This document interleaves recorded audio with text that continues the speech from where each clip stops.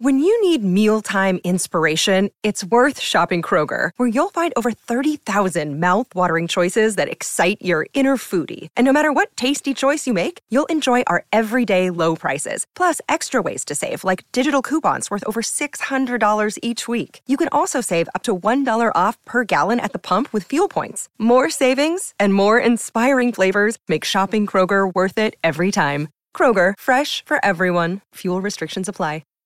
Welcome to Mind Love, episode 214. Today's episode is all about bite-sized ways to transform your life. Look at these thoughts and now think, how conducive are they to creating change that you want? But you catch them. And it's not about being critical around them. It's just awareness, right? They're just thoughts. That's it.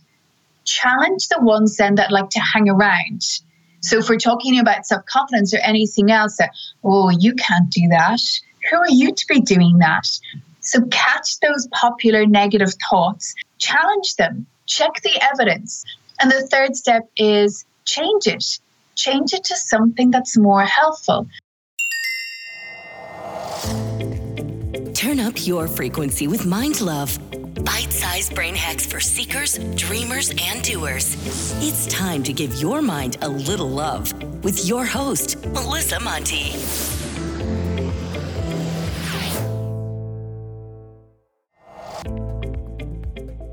Hello, love. If you haven't subscribed yet, hit that cute little button.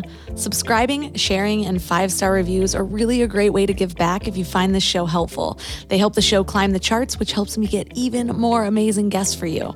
And now on to the show. Have you ever come across someone who just seemed to have it all?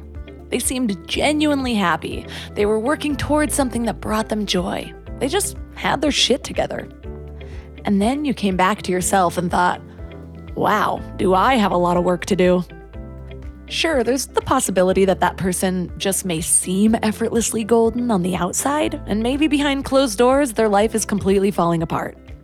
Or maybe they have issues just like the rest of us, but they actually do have their shit together. Maybe they know how to process emotions and work through procrastination, and they believe that they are just as worthy of success as anyone else. I was at that point once. Not the shit together point, I mean the sitting in my own shit point. I had just moved to LA to start over from my worst relationship ever, and I vividly remember one day sitting in this yoga class, trying to figure out how to sneak out during Shavasana like a sociopath. I was also super hungover, and I had acid reflux from purging my meal the night before, and I was on copious amounts of Adderall, so that last 3 minutes felt like my own personal hell. But I specifically remember this one girl, maybe a few years older than me, that always came to the same class I did. And she'd just breeze in with her glowing skin and her perma smile, and I thought, she seems really healthy and happy. And I think I just pretend to be. Do I just pretend to be happy and healthy? That one thought was the seed that would eventually grow into a whole lifetime of positive changes. But at the time, all I saw was how much work there was to be done. I focused on the lack, what I didn't yet have, who I wasn't quite yet. The changes felt so big that it was hard to find a starting point. And for a while, that held me back from doing anything at all. But eventually, the pain of staying where I was became greater than the fear of the whole big journey ahead, so I started somewhere. I ended up tackling one thing at a time.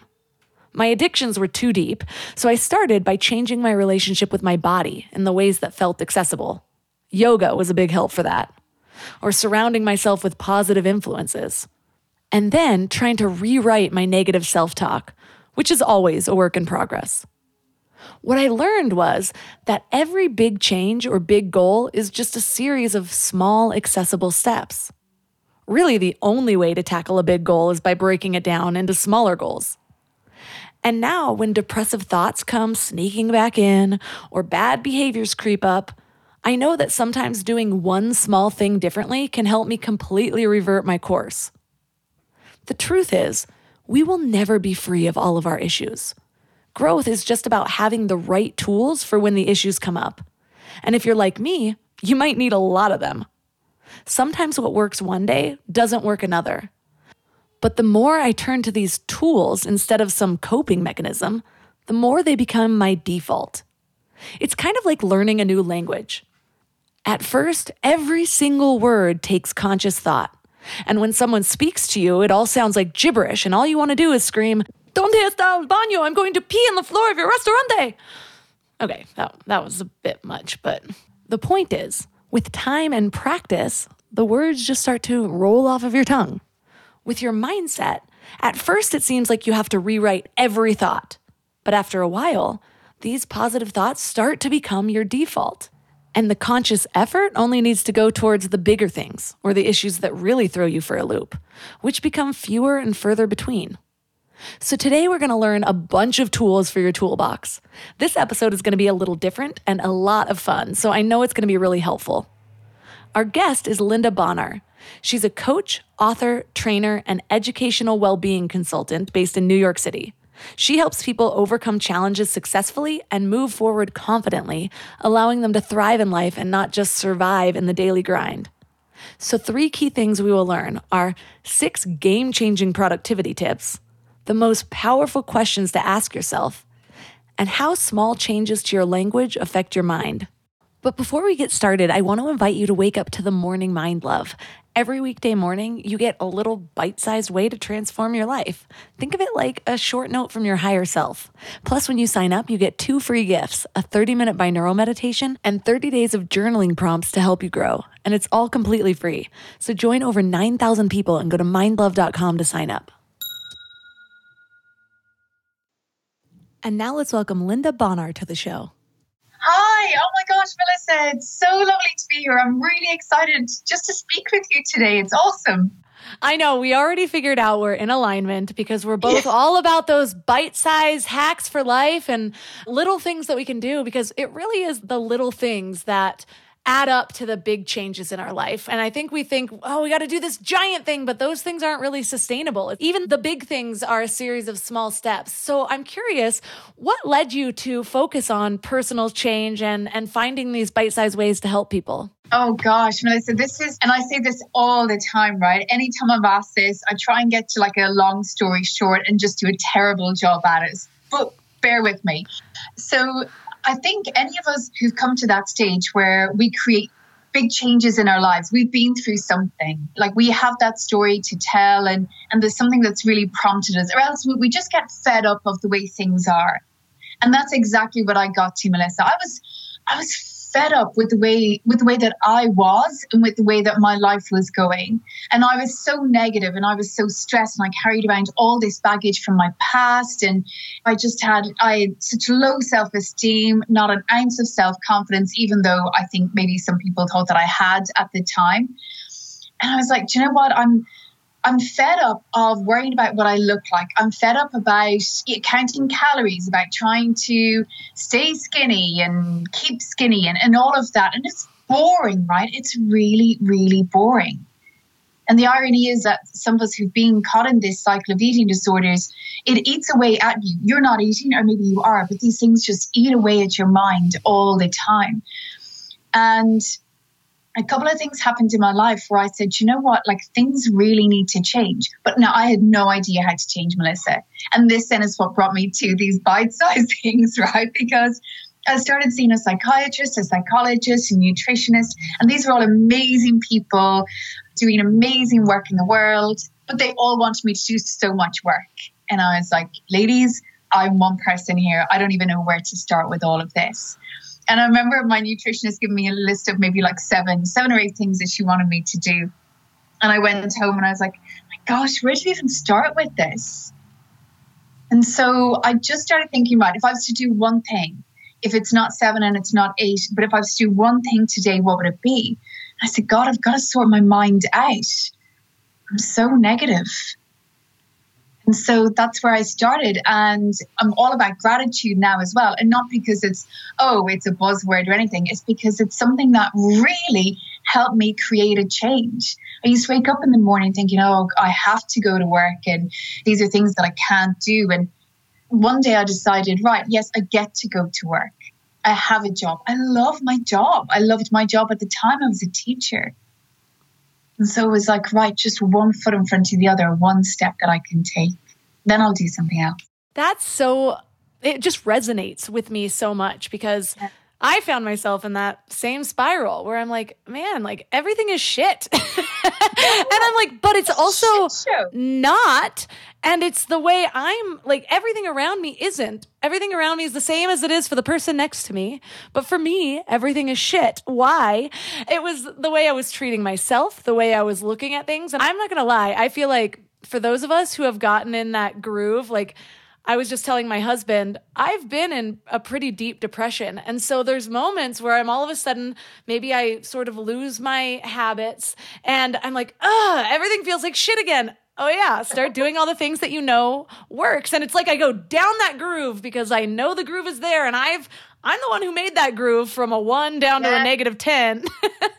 And so it's really easy to fall back there. But it's helpful because I'm always saying that personal development and personal change isn't about making everything in your life great. It's about having the tools or even healing all of your issues. It's about having the tools for when the issues arise or for when things arise.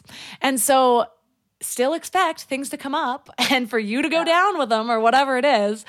And so I have a really cool idea for this episode because your book is all about just these 3 things, which is great because that's actionable things that people can do. Maybe they focus on one thing at a time per day.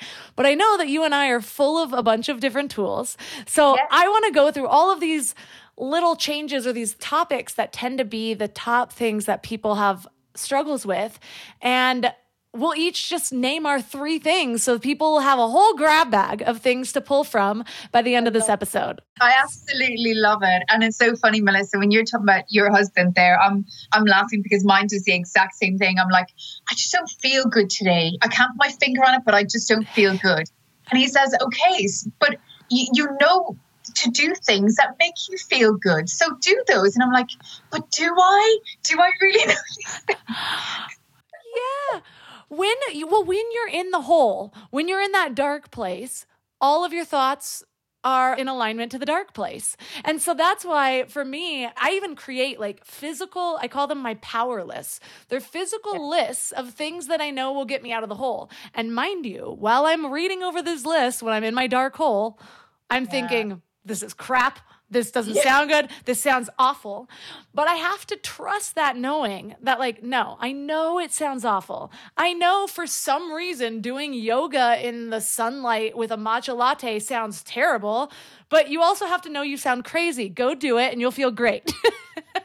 Exactly. I love it. Gosh, our mind is just, it's such a powerful thing, right? And again, we've got to trust ourselves with this. We know that it works. Go with it. And if that doesn't work in the way that it's worked before, do something else. Find it. Be flexible in your approach as well. So the first thing I want to ask is about self-confidence, because I feel like that is kind of the gateway to a lot of different things. You have to believe you can do something. You have to believe in yourself before you will take a leap for your dream job or you'll put yourself out there for somebody you love. There's so many things that confidence goes back to. So what are your top 3 tips for increasing confidence?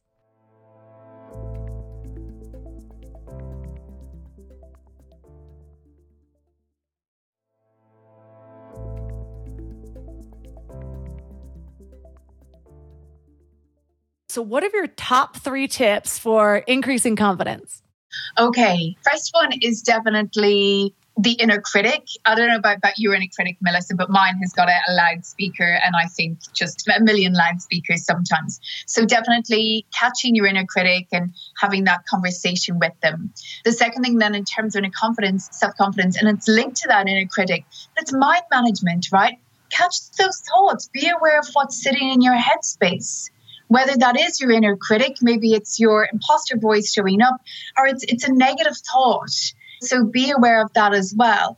And the third thing that I love in terms of confidence is remind yourself of what you've come through already. We can be so quick when we're faced with an obstacle or a challenge like, oh, I can't do this. And it's like, hang on a second. Look at all the stuff that I've dealt with in the past already. Look at all the successes that I have here in my grab bag as such, right? In my toolkit. Remind yourself of those. So when you think about your inner critic or when you're catching those thoughts, what's your process look like? Like, do you write them down? Do you rewrite them into something positive? How do you catch them? And then what do you do once you acknowledge that you're having these negative thoughts? Oh, this is great. So I've got a process that I call the 3 C's: catch, challenge, and change. When I started this process, and I had no idea about mind management until I started working with my psychiatrist years ago. And so she helped me create that awareness of what's actually in your headspace, Linda. Like, look at these thoughts and now think, how conducive are they to creating change that you want? And I'm like, gosh, look at this list of thoughts. Like, they're not conducive at all. But you catch them. And it's not about being critical around them. It's just awareness, right? They're just thoughts. That's it. Challenge the ones then that like to hang around. So if we're talking about self-confidence or anything else, that, oh, you can't do that. Who are you to be doing that?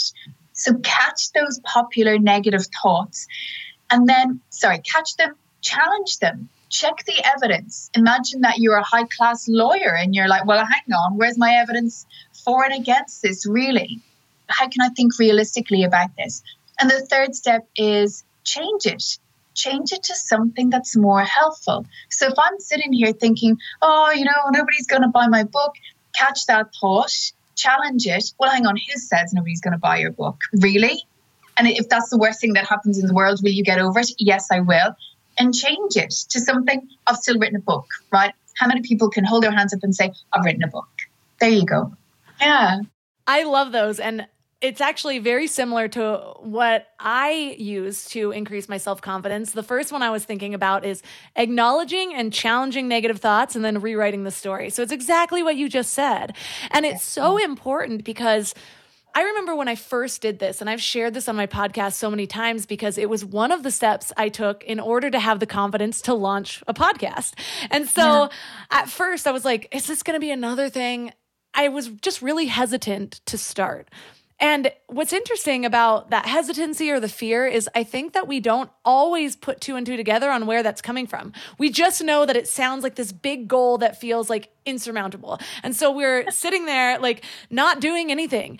And so when I started writing down my negative thoughts, I'm like, well, that's what's holding me back. And the big one for me is I thought I was too ADD to complete anything. And so I didn't want to invest more time in something and then not come to fruition and then just be like, I've wasted more time and money.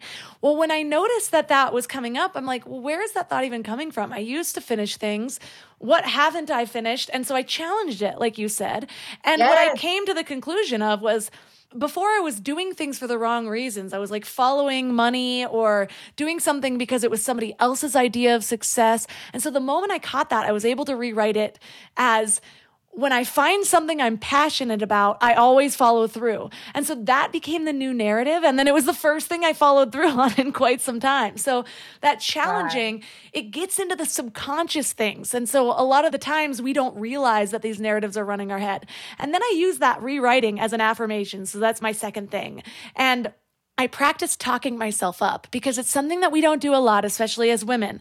And so when I would start telling people about my podcast, I'd be like, instead of just saying like, oh yeah, I have a podcast, you can listen or not, I'd be like, oh yeah, I have a top mental health podcast in 70 countries. Mic drop. Something like that. So, and then the third one is to practice stepping out of your comfort zone with these little things, because it's not even the affirmations that change what you believe about yourself. That might change what you're willing to do, or maybe give you a little bit of courage to step out of the comfort zone, but it's all the action that creates the new self-belief. Absolutely. Like, I love all of this. Positive thinking is great, Melissa. Positive mindset is brilliant. Nothing changes without action. We have got to take action. So the next 3 things I want to know from you are, what are the 3 most powerful questions that you've asked yourself, and then why? Ooh, okay. And you know what? So I've got 3 in the book, but I was thinking about this morning and yesterday while I was out for a run, and there's so many. The first one is definitely, what do people experience when they experience me? And that, I know. Gosh, I know. And that comes back to bite me on the backside so many times. This book, Melissa, has come back to bite me on the backside so many times. Oh, but Linda, you say something very different in your book. And I was like, oh. So this whole idea of when I'm interacting with someone, what is their experience of me? And it just every now and then I'll just catch myself in a situation where maybe I'm not being my best self. Maybe I'm being impatient or rude or whatever. And it's like, honestly, Linda, what's this person experiencing of you right now? And I'm like, okay, right, rein it in. I don't need to behave like that at all. One of the other ones then that's come up for me is, and this came up a lot at the weekend. So I ran the Philadelphia Marathon at the weekend. I've got a couple of marathons in my toolkit, my bag already as such. But I'm going around there, Melissa, and every now and then I'm like, is this me at my best? Gosh, I get really emotional when I think about it. It's like, is this me being excellent? Do I have anything else to give right now? And regardless of whether it's a run, it's a book, it's a coaching session, whatever it is, I check in on myself and I'm like, is this me being excellent? And it's like, you know what? It is. And so I stop the self-critical talk and I get on with it. And I love it. And then the third question, sometimes it's around my time. I'm one of these people, I'll start 10 million things. The laundry's half hanging up, right?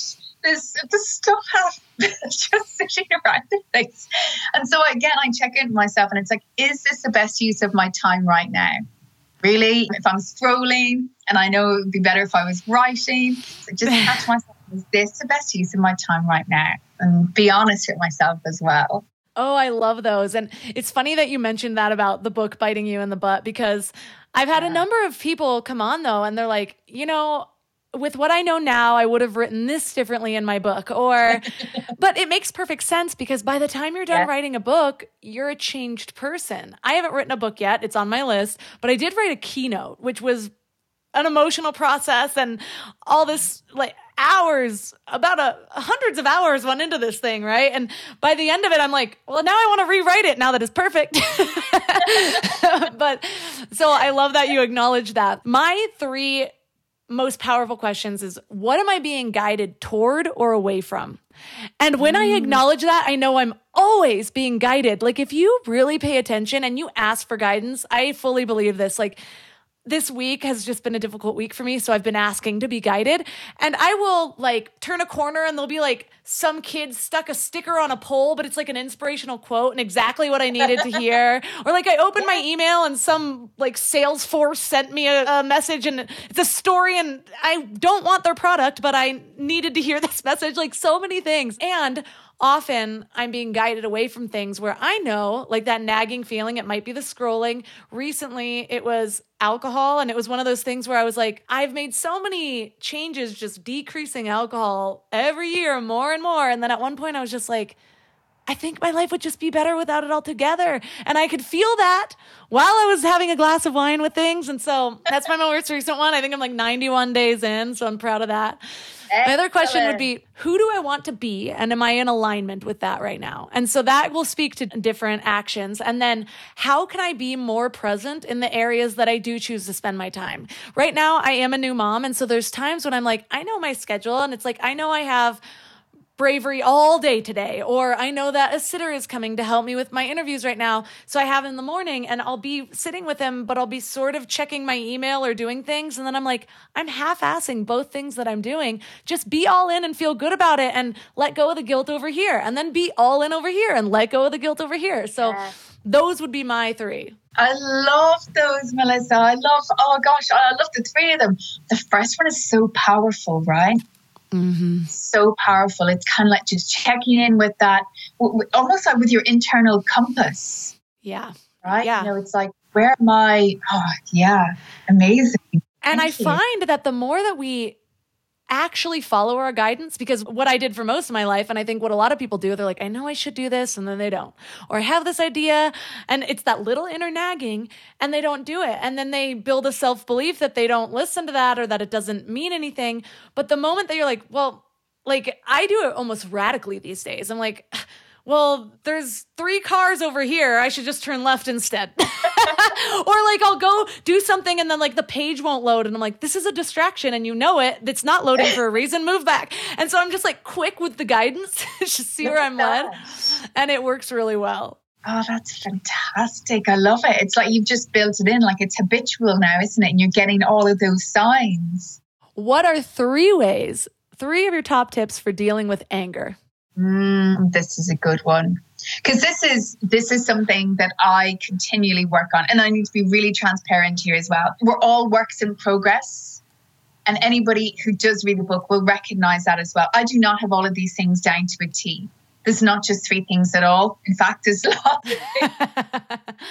Lots of things around it.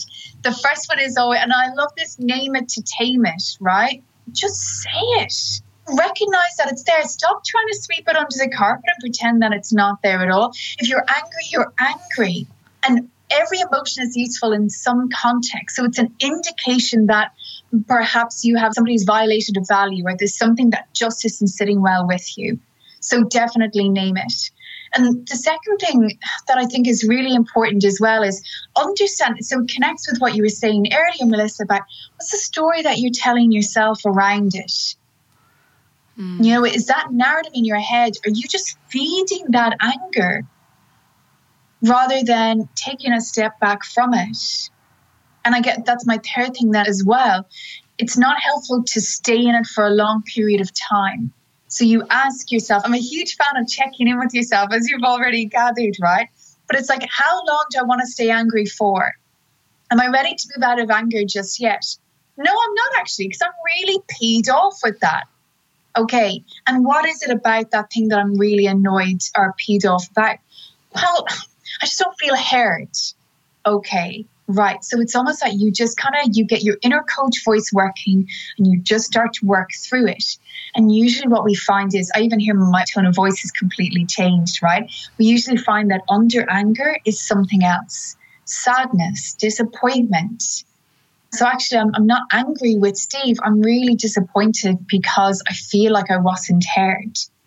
Now I'm in a better position to communicate that as well.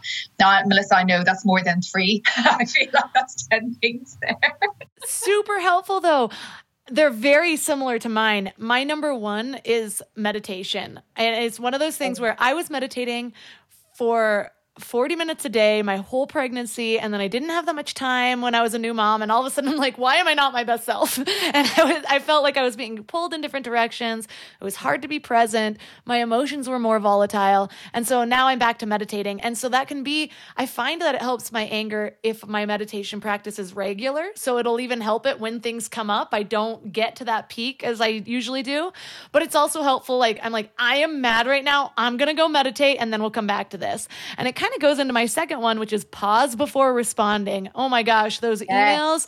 An email comes and I'm like writing back to like support for Amazon. Like, how could you? You ruined my life. and so pause before responding. And then the last one is pretty much what you said, where it's just like peel back the layers. Because a lot of times what I think the issue is not what the real issue is. And if I sit with it and I'm like, I challenge it, like you said before too, and ask those questions like, is this true? And is this story that I'm feeding it true? Is like, am I only focusing on one aspect of this? Is this fair to the person I'm angry at? Things like that. And usually it's something underneath. And if I don't challenge it though, my anger turns to passive aggression. So it does. Yeah. And then we end up in fights, other actual fights, because I'm doing passive aggressive things. And then he's like, what are you being passive aggressive for? And then I'm like, you should know. I love that. Melissa, this is one that I get from my mom, right? So my dad would come home from work and my mom would like slam the dinner. God, I hope she doesn't listen to this podcast. She'll slam the dinner down on the table in front of him. And he'll say, are you all right, love? I'm fine. And it's like, they're going, clearly you're not, Mum. I mean, why don't you just tell Dad that? And so I think if we've grown up learning that as well, that, go silent, because that was one of my things for so long. So when I say I'm a work in progress, trust me, I am. I will still go silent when I'm angry. I'm getting better at speaking about it. But I really have to carve out that time for myself first to go through those questions of what is it that I'm really angry about here, so that I don't, because I can so easily, and again, I still do, but it's like, what do you mean? Like, of course, you should know why I'm angry. I mean, look at this.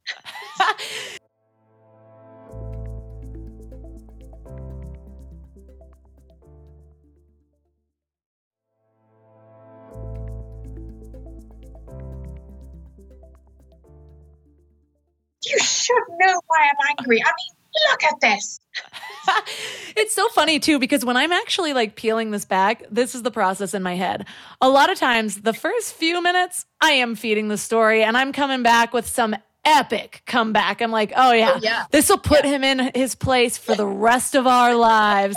And then by the time I'm done with my questions, I'm like, it would feel really good if you emptied the dishwasher or something like that. Or a lot of times it'll even come back to me where I'm like, wait, actually, this all started with me. Like, he doesn't even know this is an issue. I don't even have anything to say.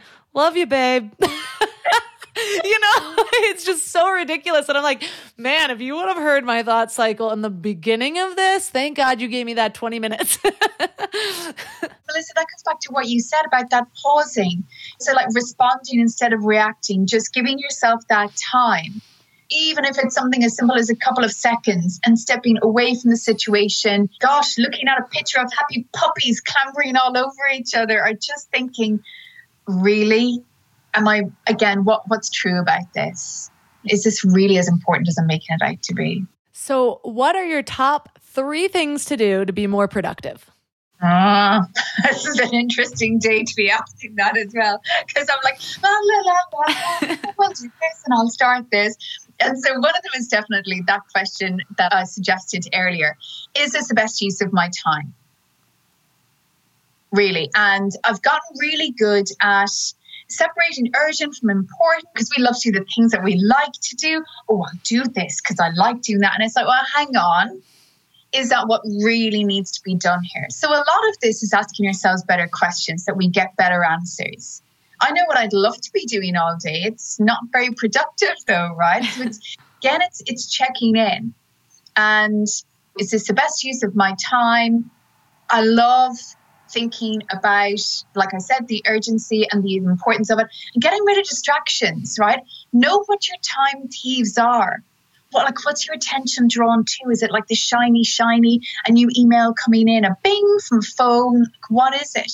So know what distracts you and what steals your time, and then do something about that. Because once you're aware of it, it's like naming and taming. Once you're aware of these distractions, you can do something with it. If you're not aware of them, they'll continue to steal from you. So I think there's some things that I definitely keep at the forefront of my mind. I do my best to anyways. Right? It's those things that we have to stop doing that I feel like make the biggest difference. So my 3 things, the first one is bring back my best self journal. And so this one actually has a number of tips within it because I love the Best Self Journal. They are not a sponsor of this podcast. I just really love their journal. They basically asks you, like, you lay out your day, but it has room for gratitude. It has room for your wins. But what I found is that when I actually plan my day the day before, like, okay, these are the windows of time I'm going to have. These are the top 3 things that I need to get done to move the needle. I'm so much more likely to do that because if I wait until the morning, it's like, oh, the morning, I'm having my coffee, I'm playing with my baby. And then I'm like, I go with emotion. I'm like, well, this would be nice. I could do this tomorrow. And then that keeps happening. So if I do it for tomorrow, I'm less emotional about writing it out because I'm not about to have to do those right then, So that's the first one. And it includes the gratitude and all that. Then figure out where your time is going and do less of what's not important. So pretty much what you said. And when I'm figuring out doing less of what's not important, some of it is not necessarily that I'm going to cut that out altogether. Like, for example, making meals. Like, meals are really important to me. Organic, healthy meals, homemade, I like that. But how can I change it to where it's not taking up so much of my time? And so that might include meal delivery services. What I just decided to bring back right now is like Purple Carrot, this one meal delivery service that's vegan. They actually have prepared meals. And so it cuts back on time already when they send you all the pieces, but you still have to cook it. This one, all you have to do is heat it up. So I'm like, okay, I need that for lunches. So outsource or figure out with the things you shouldn't be doing, either stop doing them or outsource them. So that's my third one. Love that. It's like delegating, isn't it? Yeah. Yeah. You know, I mean, who do you have around you who can help you? And I don't mean using people or being manipulative or anything like that at all. If there's something, it's like ironing, even laundry service. If there's something that's within your means to afford it and it just makes things easier, do it. Exactly. Make things easy. And then, of course, don't guilt yourself when you are choosing not to do something because you see on Instagram that some super mom is doing that. You don't know if she doesn't have a secret helper back there. So that grace is really important. Now, this one's a really exciting one. I talk about this a lot. What are some changes that you make to your language that affect your reality? I love this. So you know that my background is in NLP, in neurolinguistic programming. So I'm all about those patterns of language, patterns of thought, and patterns of behavior. And one of them, and this is so funny, it's like I program my own brain now to just, anytime I hear it, I'm like, oh, there's the S word. So should. Okay. Get rid of, gosh, Melissa, there was 2 words that I can get rid of. Okay, I'll leave it at one. One word from the English language, and it will be should. And when we check should out, the reason I have a problem with it is when we check it out, it usually belongs to someone else. It signifies someone else's rules or expectations that perhaps we've taken on ourselves or they've given to us and we've just never questioned. So things like, I should go to the gym. Well, says who? Who says that? I say it. Okay. But are you actually motivated then to go to the gym? Does that word motivate you? No, look at me. I'm still here. So when we don't then do the thing we think we should do, often guilt comes along.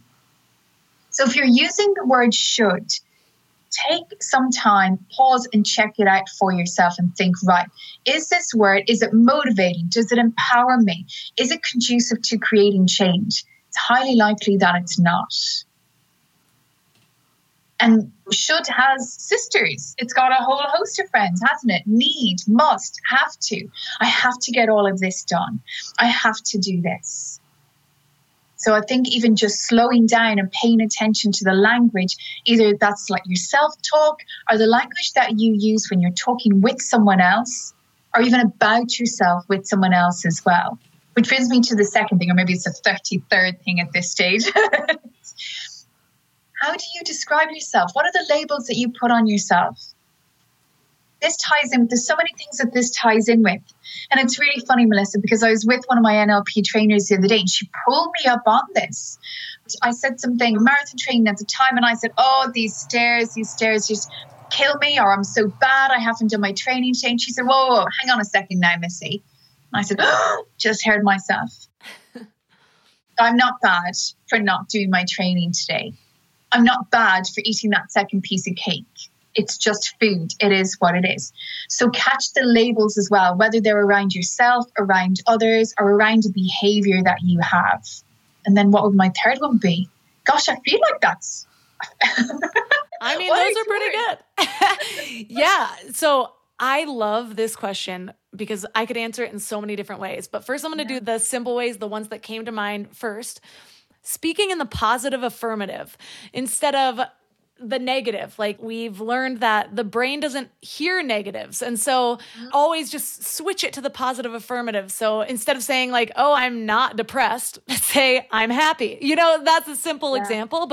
And I find that comes up a lot where I do it in the negative, but then that means that my thought is on the negative. Just like if somebody, what's the example people always use? If somebody says, don't think of a pink elephant, that's the only thing you could think of.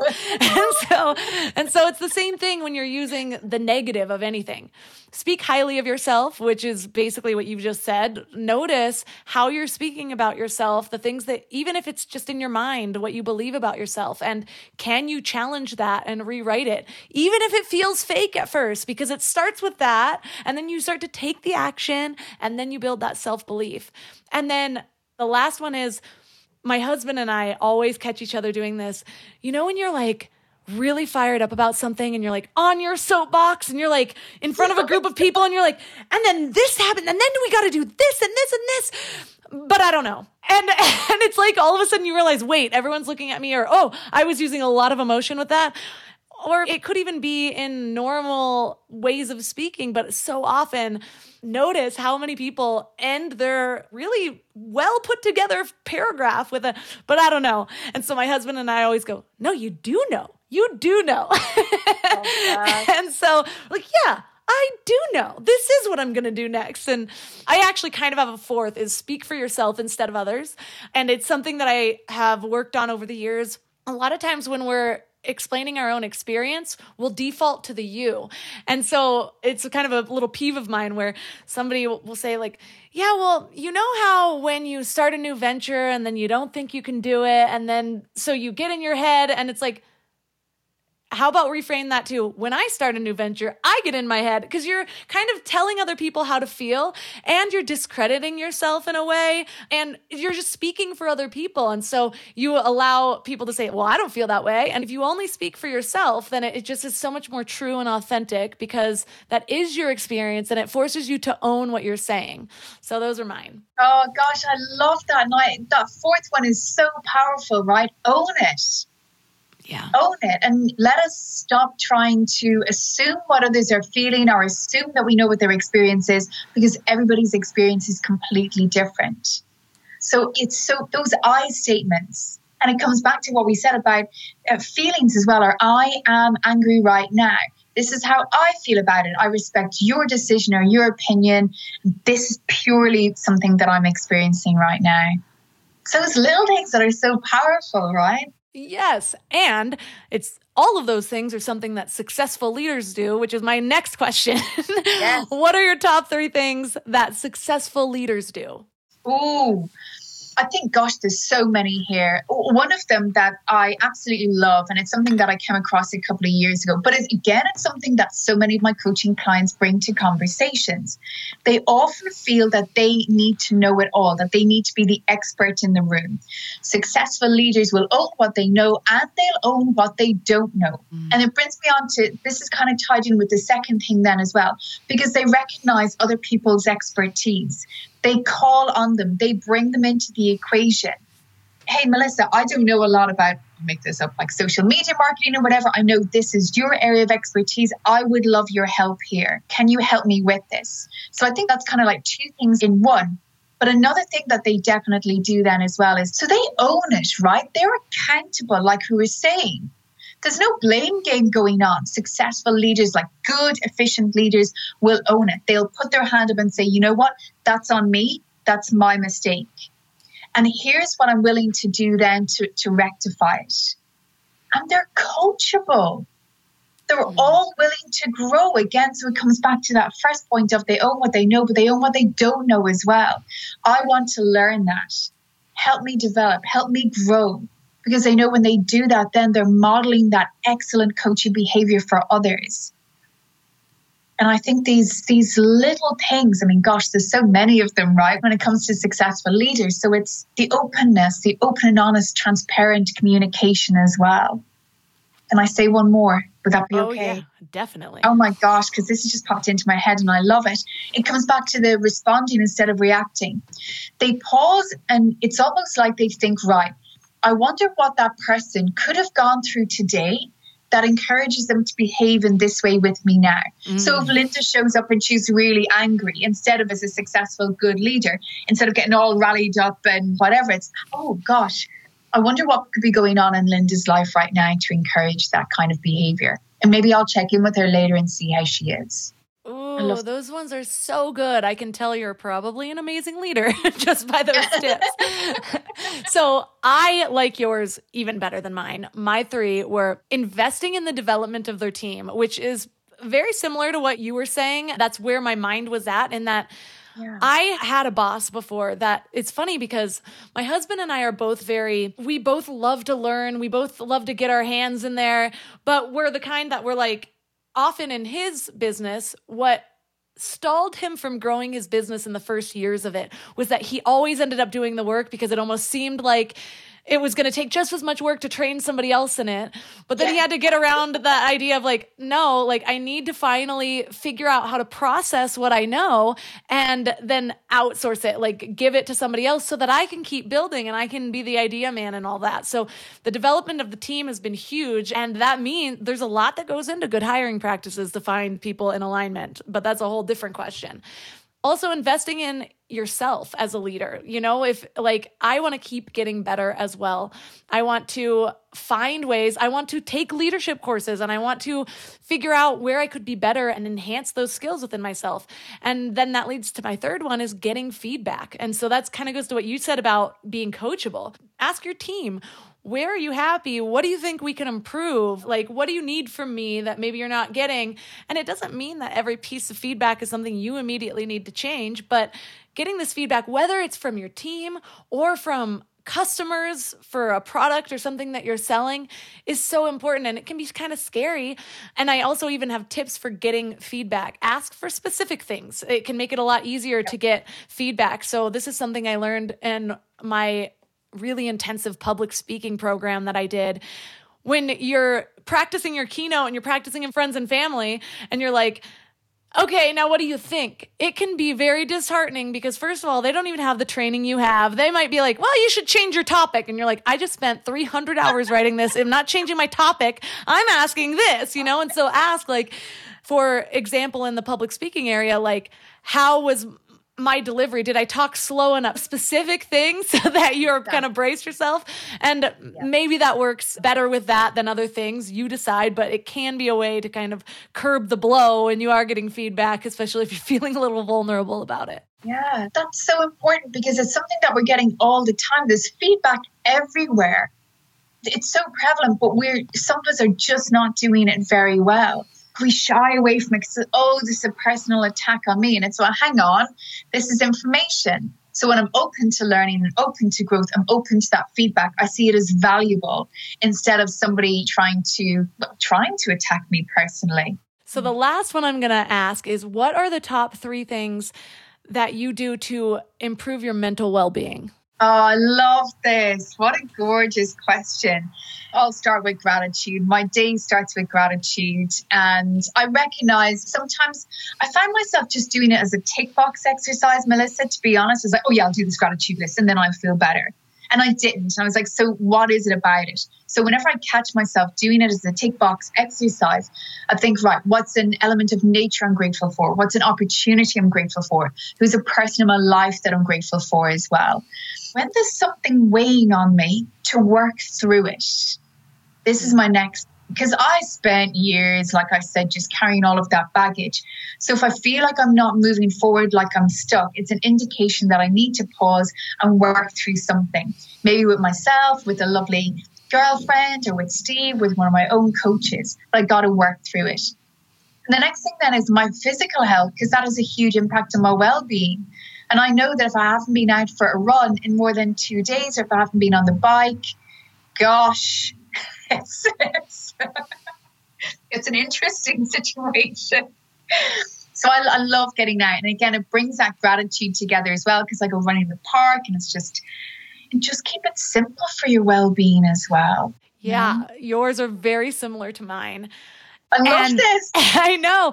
Gratitude, though, is likely the most important, because every time that I've found myself falling into almost like, I don't know what to call it. I call it my hole.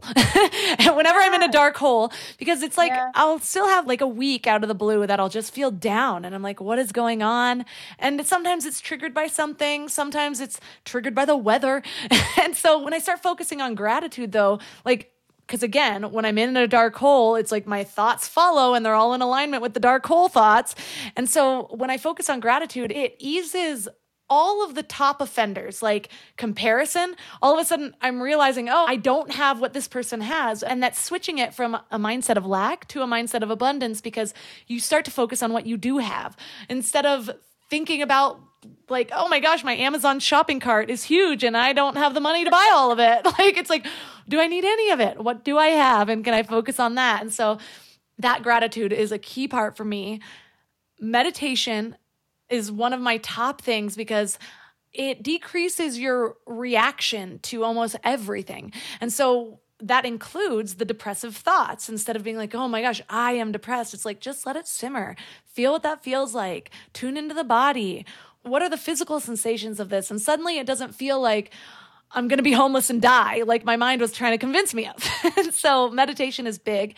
And then I actually have 2 more. Movement is a huge one, because I find that when I'm in the dark hole, I don't want to move my body and I'm living all up in my head. And I really feel like a lot of the things that affect me mentally are because I'm spending too much time in my brain. So there's an imbalance. So I want to make sure that I'm in my body as often as I'm in my mind. And that just tends to keep me happier.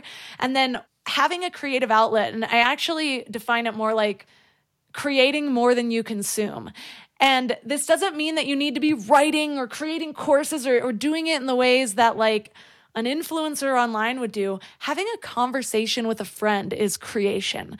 Moving your body, self-expression is creation. The consumption that I'm thinking of is, are you sitting in front of the TV? Are you scrolling through social media? Are you reading the news? Those are all of, it's like the recipe for having a bad day for me. And so that like creative consumption balance is a big part too. So beautiful. I love those. And I love the movement element of things, because I think we can put a lot of pressure on ourselves to, I don't know, to just, I need to be doing this and I need to be doing that. And it's like, no, hang on. Why don't you listen to your body, tune in, and maybe you want a hula hoop. Maybe you want to skip. Yeah. That reminds me of what you said about the shoulds when you were like, I should go to the gym. One of the things that came up for me is that so often when I'm like, I should do this, it's like, well, what's the real goal beyond that?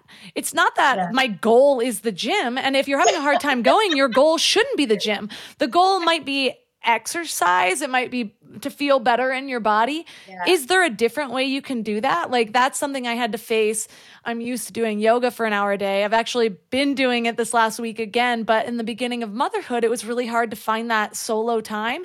And so I was like, well, what can I do that is movement that also incorporates my baby? And how can I do it in a way that will make me feel the best possible? And so I started doing these really long walks. So I'm out in nature and moving my body and spending time with my baby. And it was like the perfect. And so sometimes deconstructing what you think you should do and reframing the goal into something that actually feels good for you is really powerful. So powerful. And I think the context is everything as well, Melissa, isn't it? It's not that, yoga's going to work all the time. Running's going to work every day for me. So again, it's being flexible. How gorgeous to be able to get out for those lovely long walks with your baby. Well, I think there's so much gold in this episode. Basically, if you're listening to this, you shouldn't have any problems anymore. No, I'm just kidding. Well, for listeners that are interested in more of these amazing bite-sized tips to fix your life, to feel better about life, where's the best place for them to connect with you online? Oh, thank you, Melissa. So please feel free to reach out to me. I'm across social media at Linda Bonner Life Coaching. My book, Just Three Things, is available on Amazon.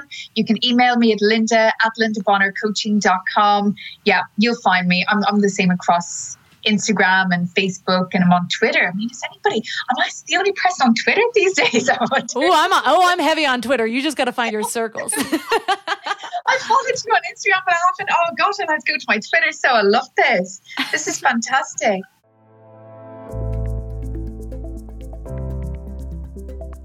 All of the links for this episode will be at mindlove.com/214. Your challenge for this week is to find a bite-sized way to help yourself grow. There's so many small ways. And the point is not that you pick one from this episode. The point is that you're choosing one small way to grow at every moment of your life. Even if that small way to grow is by learning to be and not doing anything at all. Self-growth doesn't always have to mean like intentional improvement or always learning something new. It could be just learning to be still or learning about yourself, bringing a little bit more intention to a new moment of your day. These types of things cause us to self-reflect, and usually we already have all of the answers within us. We just need to make the time to sit in a stillness for long enough or in quiet for long enough to be able to ask ourselves those questions and have the answers arise. So let me know what you learned this week. Reach out to me on Instagram at mindlovemelissa. I hope you enjoyed this episode. If you know somebody else who could benefit from it, please just tap that share button and send it to them. Or take a screenshot and share it on Instagram and tag Mind Love Podcast and Mind Love Melissa. Other ways to support the show are by joining Mind Love Premium. We have so many amazing episodes. Friday's episodes are actually premium episodes. So to get the entire backlog of premium episodes, sign up at mindlove.com/premium or right there in the Apple Podcasts app. And finally, you can leave a 5-star review on Apple Podcasts. It's a great way to help support the show. So thanks for giving your mind a little love today, and I'll see you next week. Thanks for tuning into Your Higher Frequency with Mind Love. Head to mindlove.com for a free gift to keep your vibes up until next week.